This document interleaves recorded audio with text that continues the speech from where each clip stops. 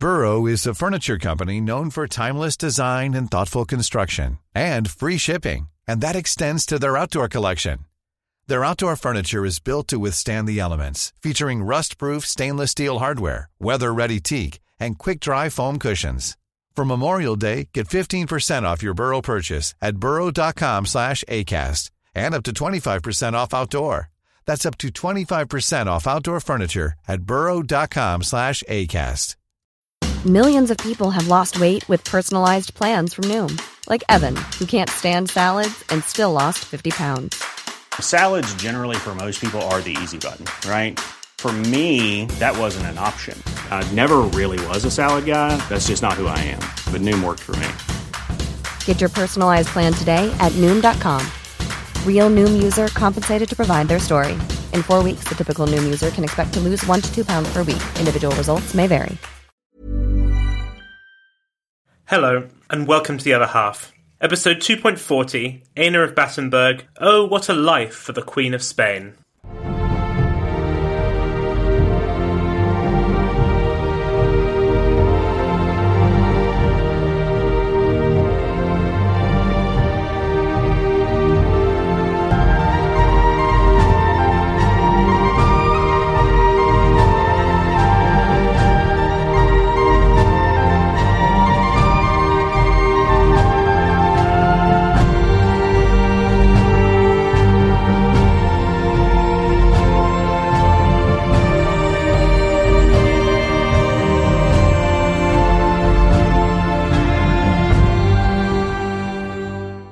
I hope that you're all well and safe and enjoyed the first episode of the final woman of this series.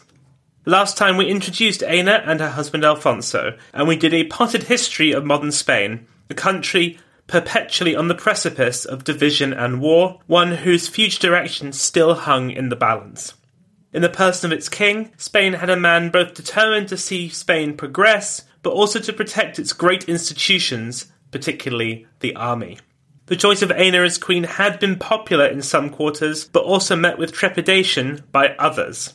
Even after she converted to Catholicism, she was still seen by many as a Protestant at heart, and someone whose English sensibilities were incompatible with the more passionate Spaniards. Her great introduction to her people on her wedding day had been marred by an assassination attempt that had failed to hit its target, but had killed scores of innocent bystanders. It was an inauspicious start, and Ena would have a devil of a job to overcome it. But before we get going, I'd like to thank my Patreon supporters who keep this show going. I'd especially like to thank Rachel, Miss Larissa, and Heather, who have recently joined their ranks. If you too would like to support the show, then head on over to patreon.com/The Other Half Podcast.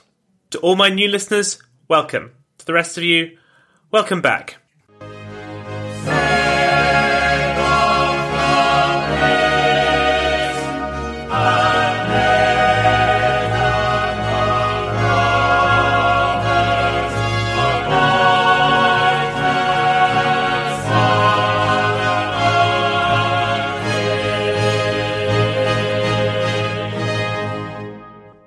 Through no fault of her own, Ena had had a bad start as Queen of Spain.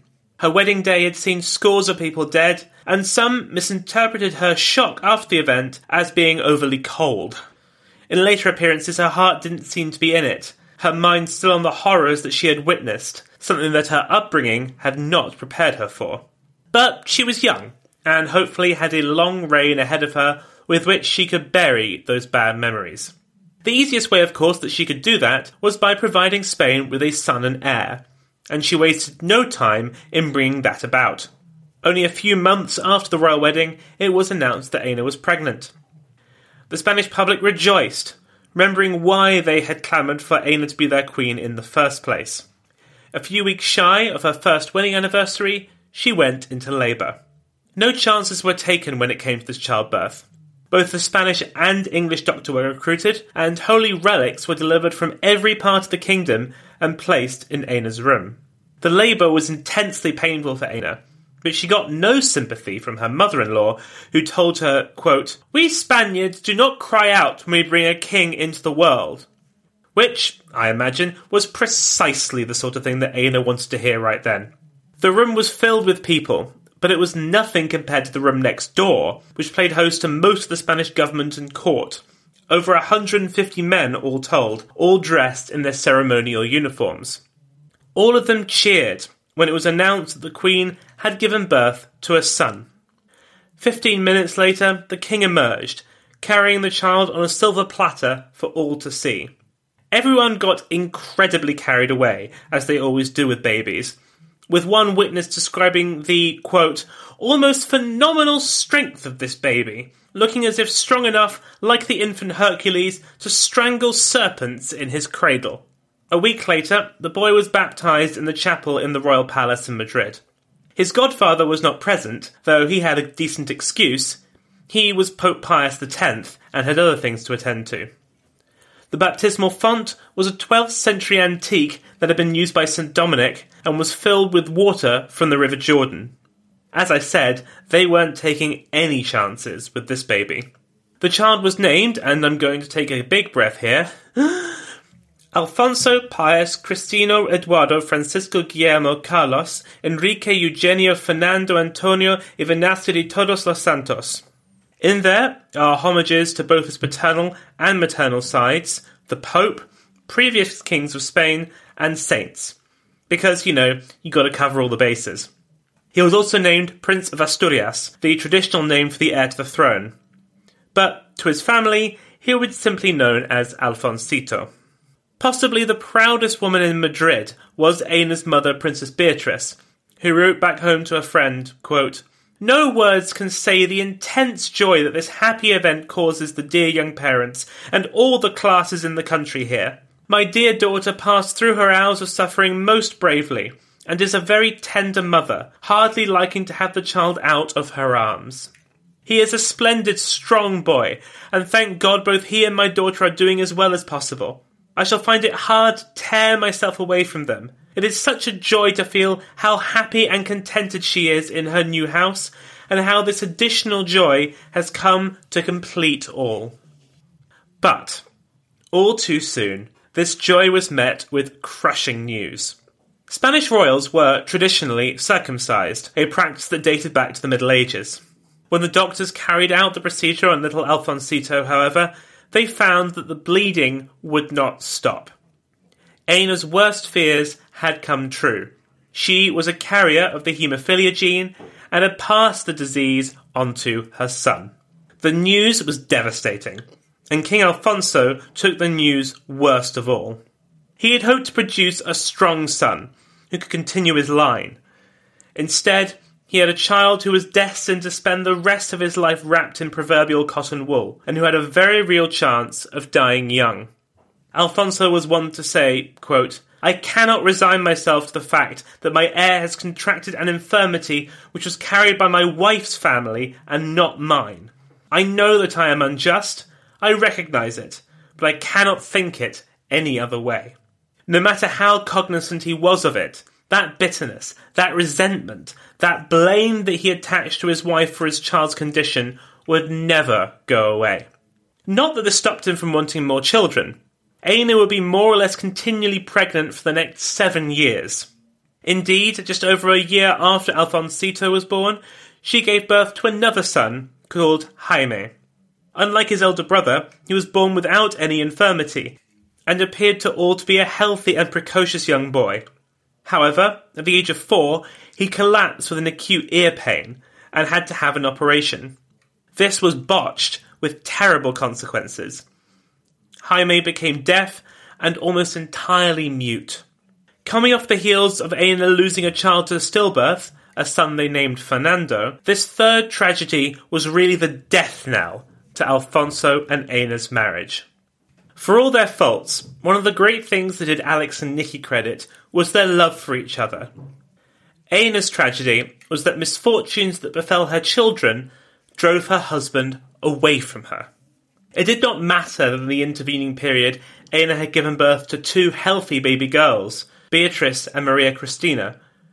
For Alfonso, she would always be seen as the reason for his 2 eldest sons being unsuited to succeed him, for putting the succession in danger at a time when Spain could ill afford such uncertainty. They continued to sleep together, but this was now strictly about procreation. Nothing more for Alfonso. Indeed, at court, there was a very nasty ditty that was doing the rounds. 1 month's pleasure, 8 months' pain. 3 months' leisure, at it again. Oh, what a life for the Queen of Spain. Next came a son, an entirely healthy child they named Juan, but the final child, Gonzalo, too was afflicted with haemophilia. But by then the damage had been done anyway. His wife was damaged goods, and Alfonso had already started to seek his pleasure somewhere else. Like Nicky and Alex, Alfonso and Ena tried to keep their son's illness within the family. But unlike their Russian counterparts, they did not hide away from the world in a secluded palace. They were living lives on show, and so it was impossible to keep this a secret. It was not known what exactly was wrong with the Prince of Asturias and his brother, but it was widely known that something was the matter. This was fertile breeding ground for gossips and the press. There was wild speculation as to what might be the matter. Could it be the physical disabilities caused by Habsburg inbreeding that had affected Charles II, that had led to the War of Spanish Succession? Could it be the mental illness suffered by Ferdinand VI that was so acute that he refused to wash and led him to pretend that he was a ghost? These suggestions, of course, seemed to put the blame at Alfonso's feet, and that only led to increased resentment, for, in his eyes, this was entirely his wife's fault. He was rarely outwardly cruel to his wife, but settled instead into a policy of complete indifference. He no longer saw her as a wife and partner. She was a figurehead queen and the professional birther of children. Nothing more. Well, actually that isn't strictly true. Alfonso was a complicated man. Outwardly he was charming, energetic and virile, but this all masked a man who was insecure and suffered from mood swings. When he was up, he shunned his wife, but in his hours of depression he often sought her out. He had fallen out of love with Ena, but she still had to perform a great deal of emotional labour, calming and consoling her husband, well knowing that he would never reciprocate this kind of affection and kindness towards her. This collapse in her relationship with her husband meant that she had to look to her own instincts and talents to have an impact on her new country. We talked in the last episode about the humiliation of 1898, as Spain lost Cuba, the Philippines and Puerto Rico in the Spanish-American War. Spain had once had the greatest and wealthiest empire in the world. Now all it had left was some assorted Atlantic islands and 2 small colonies in Morocco. These were concentrated in a strip of territory opposite the Rock of Gibraltar, and Western Sahara, also incorporating a small part of southern Morocco. As one might expect, the Spanish occupation was hardly relished by the locals, and Spain was forced to maintain large garrisons. Conditions were terrible, casualties high, and required reservists to be called up from the mother country to quash a number of uprisings, including one in 1909 surrounding the defence of some iron mines. The Prime Minister at the time, an authoritarian conservative named Antonio Maura, called up reservists from Catalonia. This was bitterly opposed by socialists and republicans, who declared a general strike to oppose the call-up. There was widespread rioting and vandalism, particularly directed at the Roman Catholic Church, which was seen as endemic of the corruption that had infected the country. This was seen as a class struggle, with the vast majority of those on the streets being from the working classes, and the damage done being disproportionately in wealthier districts and targets. In response, Maura sent in the army to quash the strike. This went about as well as you can imagine. In what is known to history as the Tragic Week, well over 100 strikers and rioters were killed, with a few casualties on the state side as well. This caused the fall of the Maura government, with the king appointing a liberal in his place, but the damage had been done to the image of the monarchy. The impact would not be as great as Bloody Sunday had been to the Romanovs, but there was still widespread anger at Alfonso and, by extension, Ena. Multiple assassination plots were uncovered, and while they were stopped before any damage was done, it added to the sense of fear and trepidation felt around the royal palace. Like so many of her cousins and aunts that we've discussed so far on this podcast, the main area in which Ena sought to make a contribution was in the field of medicine. Early 20th century Spain was a country full of ritual and superstition. One of these required the Queen, after every royal birth, to visit 9 churches throughout Madrid. The journeys between each of these churches took Ena through parts of the city where women like her rarely ventured. She was shocked by what she saw. The roads were in a pitiful condition, the housing dilapidated and overcrowded, and the people impoverished and in poor health. The standard of Spanish healthcare at the time was appalling, even by the standards of the time. There was a massive lack of trained doctors, but the biggest problem was in nursing. When Ena arrived in Spain, there were no properly trained nurses in the entire country, and those that did exist were made up entirely of nuns. This is because it was widely considered to be the case that only a nun's veil would protect a woman from violation or corruption if she approached a man, even on his sickbed. This was a fallacy that Florence Nightingale had struggled against half a century before in the UK, but still persisted in Spain. Following one of these trips to the slums, Ena made the decision to set up 3 new organisations to improve the lot of the Spanish poor and improve healthcare in the kingdom generally. The first of these was to found a Spanish branch of the Red Cross, to establish new hospitals and train nurses. And after that, she set up 2 leagues, one to fight cancer and the other tuberculosis. Of course, setting up organisations is easy. The hard bit is to make sure they survive and are properly funded. She was told from the outset that she would receive no secure government funding, so these institutions had to become self-sufficient. Her solution for this was remarkably simple. She realised that Spaniards loved to gamble, and so set up a state lottery with an annual prize draw on her name day, the 23rd of December. This provided a regular and dependable stream of income that allowed these projects to survive and thrive where so many others in the past had failed. She also worked hard to ensure that soldiers fighting for the king in North Africa had the right healthcare to recover from their wounds. She raised a tremendous amount of money in charity drives and distributed gifts and cash payments in person at the palace to the widows and families of men who had died in the service of their country. Her role in the fight against tuberculosis saw her found and act as president of the Anti-Tuberculosis League, which founded dispensaries around Spain, including in Madrid, where it was named in her honour as the Victoria Eugenia. But while she had tremendous success in this area, she still met with little thanks or recognition at court. Much like her cousin Missy, Ena found that she had detractors at court that seemed to make it their personal mission to make her life a misery. The most active of these was one of Alfonso's closest advisors, the Marquis of Viana. He had been at the king's side throughout his courtship of Ena, and had been one of the select few that had attended her conversion ceremony. His opposition to Ena seems to have stemmed from his dislike of foreigners. To him, Ena represented everything he hated, and he made every effort to affront her, poison others against her, and find women for her husband to enjoy. Alfonso's extramarital affairs were no secret at court.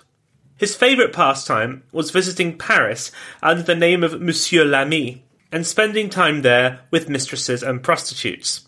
He was also a regular in the well-heeled brothels of Madrid, using the title of the Duke of Toledo. Neither of these false names kept his identities a secret, nor really were they supposed to. Inevitably, this resulted in Alfonso siring a litter of illegitimate children. Some acknowledged, most probably not. This led his mother to quip that, quote, "If you had to pick out all the grandchildren credited to me, you would not live long enough to be able to do so." Not only was this profoundly humiliating for Ena, it further estranged Alfonso from her. The progeny that he had with other women was strong and healthy, while his children with Ena were frequently sickly or handicapped. But even worse than all of this were the activities of 2 women who both feigned friendship with Ena, while in actuality working against her. The first of these was one Eugenia Sol, one of her ladies-in-waiting. She was the sister of the Duke of Alba, one of Alfonso's closest friends, and scion of one of Spain's oldest and noblest houses. She and Ena had known each other since childhood, as they had both spent a lot of time at the court of French Empress Eugenie, for whom both of them were named.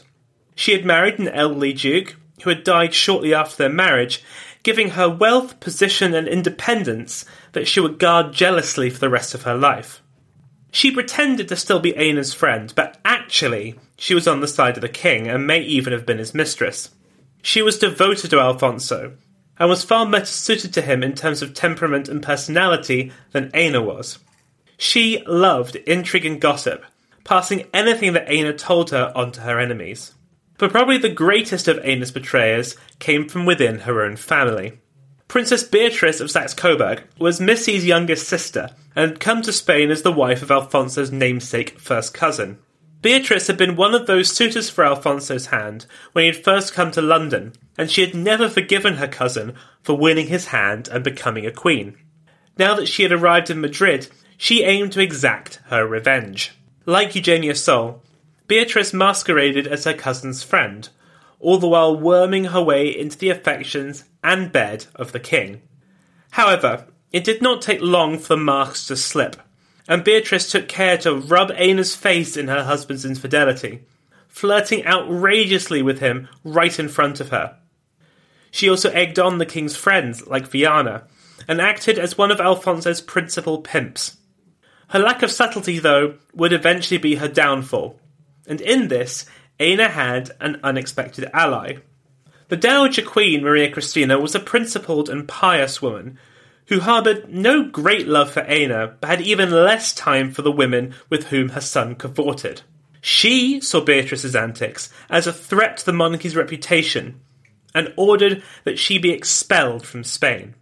This came, though, too late, and by then her relations with her daughter-in-law had already become deeply strained due to the outbreak of the First World War.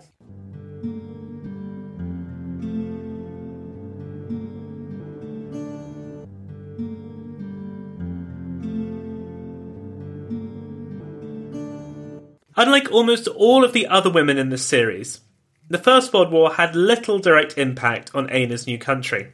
Spain was neutral throughout the conflict, with no active involvement, though some of her subjects fought in foreign legions. Though there was little appetite to get involved, this did not stop Spanish society from taking sides. As a general rule, the liberals, middle and working classes, socialists and intellectuals favoured the Entente, while conservatives, Carlists and the upper classes generally favoured the Central Powers. The general view was that an Entente victory would end absolutist monarchy in Europe, which is of course why liberals and socialists wanted it, and conservatives feared it. Alfonso was officially neutral, and it is hotly disputed which side he favoured. His mother, being Austrian, openly supported the Central Powers, and had numerous relations in their armies, most notably Archduke Frederick, who was supreme commander of the Austro-Hungarian military. Ena, of course, was pro-Entente, and had 3 brothers serving in the British Army in France.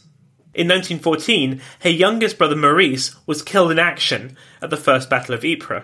This was openly celebrated by the Carlists, with their leader calling a pro-German meeting to celebrate Maurice's death, which was attended by many ladies and gentlemen of the court. Mourning at the palace became a real trial for Ena during the war. Each day, she and her mother-in-law would breakfast together, and Maria Cristina would read the news of the war like a football fan catching up on the latest scores. If there was any Entente victory, she might say to Ena, "Your side had a good day today," while if there was a Central Powers success, she would crow and celebrate it openly. To get away from all of that, Ena spent most of her time on her hospital work, using her influence at the Red Cross to help provide supplies to help war wounded, and raising money for bereaved widows and their children. The most significant test of her reform to the Spanish healthcare system came in 1918, and the influenza outbreak, popularly called Spanish flu. Despite its name, this outbreak almost certainly did not begin in Spain, most likely originating in France or the United States. However, countries in the war covered up the pandemic, not wanting to alarm their populations. Neutral Spain, on the other hand, did not do this, therefore forever linking its name to one of history's worst diseases. It is estimated that the influenza infected a third of the world's population, killing something in the region of 50 to 100 million people. Spain was hard hit, with around 250,000 deaths. However, while that is, even in these troubled times, a massive death toll, it could have been much worse. In 1885, Spain had been hit by an outbreak of cholera where around 120,000 people died, making up 75% of those infected. Spanish flu, while less deadly than cholera, would have inflicted a far higher death toll in Spain had it hit in 1885 before all of Ena's healthcare reforms. It stands to reason to say that Ena saved hundreds of thousands of lives with those reforms. Indeed, one of the people she potentially saved was none other than the king himself, whose personal battle against the disease was covered widely in the foreign press, contributing significantly to its association with Spain. Ena's work during the war meant that, once it ended, she managed to carve out for herself a role that was independent of her husband, and had made a great many friends. She had also come to accept that her husband was never going to return her affection and love, and so they embarked on a new relationship based on peaceful coexistence. Alfonso continued with his affairs, some of them fleeting, others long-lasting, but Ena simply made the decision that this was no longer her problem. She was an independent woman now, with her own agenda, and where her husband sought his sexual pleasure was no longer her concern. Her life began to find a sort of seasonal rhythm. She would spend the winter and spring months in Madrid and Seville, spending much of the summer months in England, and then the autumn in San Sebastian. In her public appearances, she began to display a flair for fashion. She was considered one of the best-dressed women in Europe in the 1920s, favouring not just the couturiers of London and Paris, but also up-and-coming designers in Madrid, boosting the local industry and leading new trends into the country. Indeed, while Missy was considered the most beautiful queen in all of Europe, there was no doubt that Ena was the most elegant. This, along with her medical and charity work, caused her popularity amongst ordinary Spaniards to soar, but this was not matched by the upper classes. Ena was seen as fresh and modern. Everything the Spanish aristocracy was not.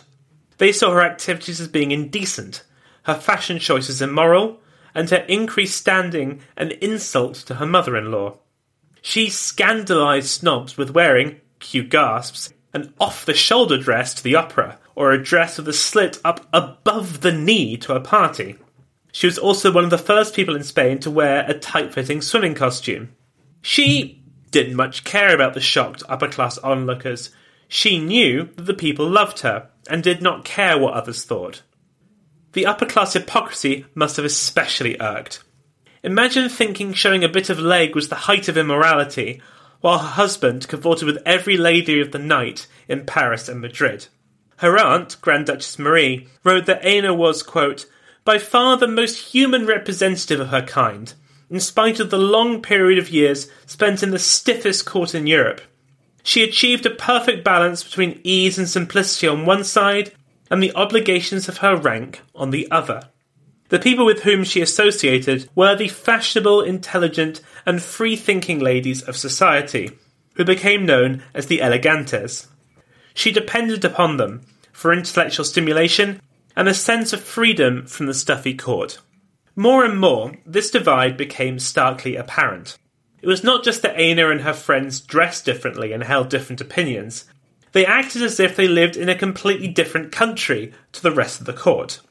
They tended to speak in the intellectual lingua franca languages of English and French, while the conservatives rigidly stuck to Spanish. The elegantes spent their times at parties and salons and entertained those that the conservatives would have turned their nose up against. Her closest friends were the Duke and Duchess of La Serra. Even more so than Ena, they railed against the stuffy conservatism of Spanish society, seeing it as a century behind that of Britain and France. They found most of the people around them boring and backward, and openly mocked those that they deemed dull. To Ena, they were a breath of fresh air, but their antics began to make her enemies, and would cause her a great deal of trouble in years to come. Indeed, while she did have a group of very close friends, they were vastly outnumbered by her enemies. Moreover, many tried to use her camp as a means of fighting court battles, seeking to use her popularity and power to settle scores and grudges. Before we end for this week, I'd like to spend a little bit of time talking about Ena as a mother. You may notice that I haven't mentioned her kids much in this episode, other than the fact of their birth. The reason, simply, is that Ena wasn't really a particularly active mother. Unlike some of her cousins, most notably Alex, she did not take a close interest in their upbringing. Of all of them, she was closest to her daughters, Beatrice and Maria Christina. They shared their mother's love of outdoor life and sport, and were frequent companions on the golf course or the tennis court. Her relationship with her sons was somewhat different. Alfonsito suffered much more greatly from haemophilia even than his cousin Alexei. There were many days in which he found it too painful to move, and he was certainly not able to keep up with Ena's love of the outdoors and travel. This, naturally, meant they saw very little of each other, and it was not aided by the fact that they were still covering up his illness to the Spanish people, which meant that he was seldom seen in public, and so consequently could not accompany his parents on trips. In this, she marks an incredibly stark contrast to Empress Alex. While Alex's love for her son was in the end incredibly damaging to her politically, there is no doubting the depth and fervour of the love for her son. Against this, Ena's detachment, not only from Alfonsito, but also her other two disabled sons, Jaime and Gonzalo, makes her look rather unsympathetic to say the least. Indeed, she appears cold and unfeeling. And it is striking how, in almost everything I've read about her, her role as a mother is left strikingly absent. Now, this may just be a failure of historical scholarship, but I don't think that's actually the case. It's merely that there isn't really much to say. Her detachment meant that there would not be a Spanish Rasputin. Her role as a mother would not be the reason why the Spanish monarchy would eventually fall. But fall it did. And next time, I will tell you all about it, in the final episode of this series on Victoria Eugenie, rounding off the second season of the Other Half podcast.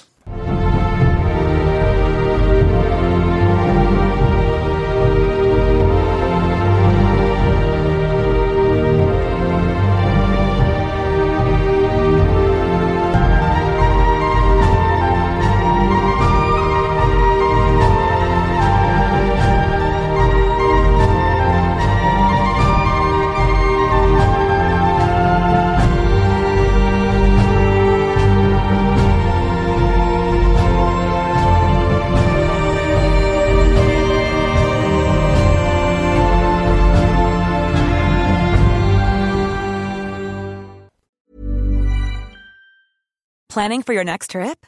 Elevate your travel style with Quince. Quince has all the jet-setting essentials you'll want for your next getaway, like European linen, premium luggage options, buttery soft Italian leather bags, and so much more. And is all priced at 50 to 80% less than similar brands.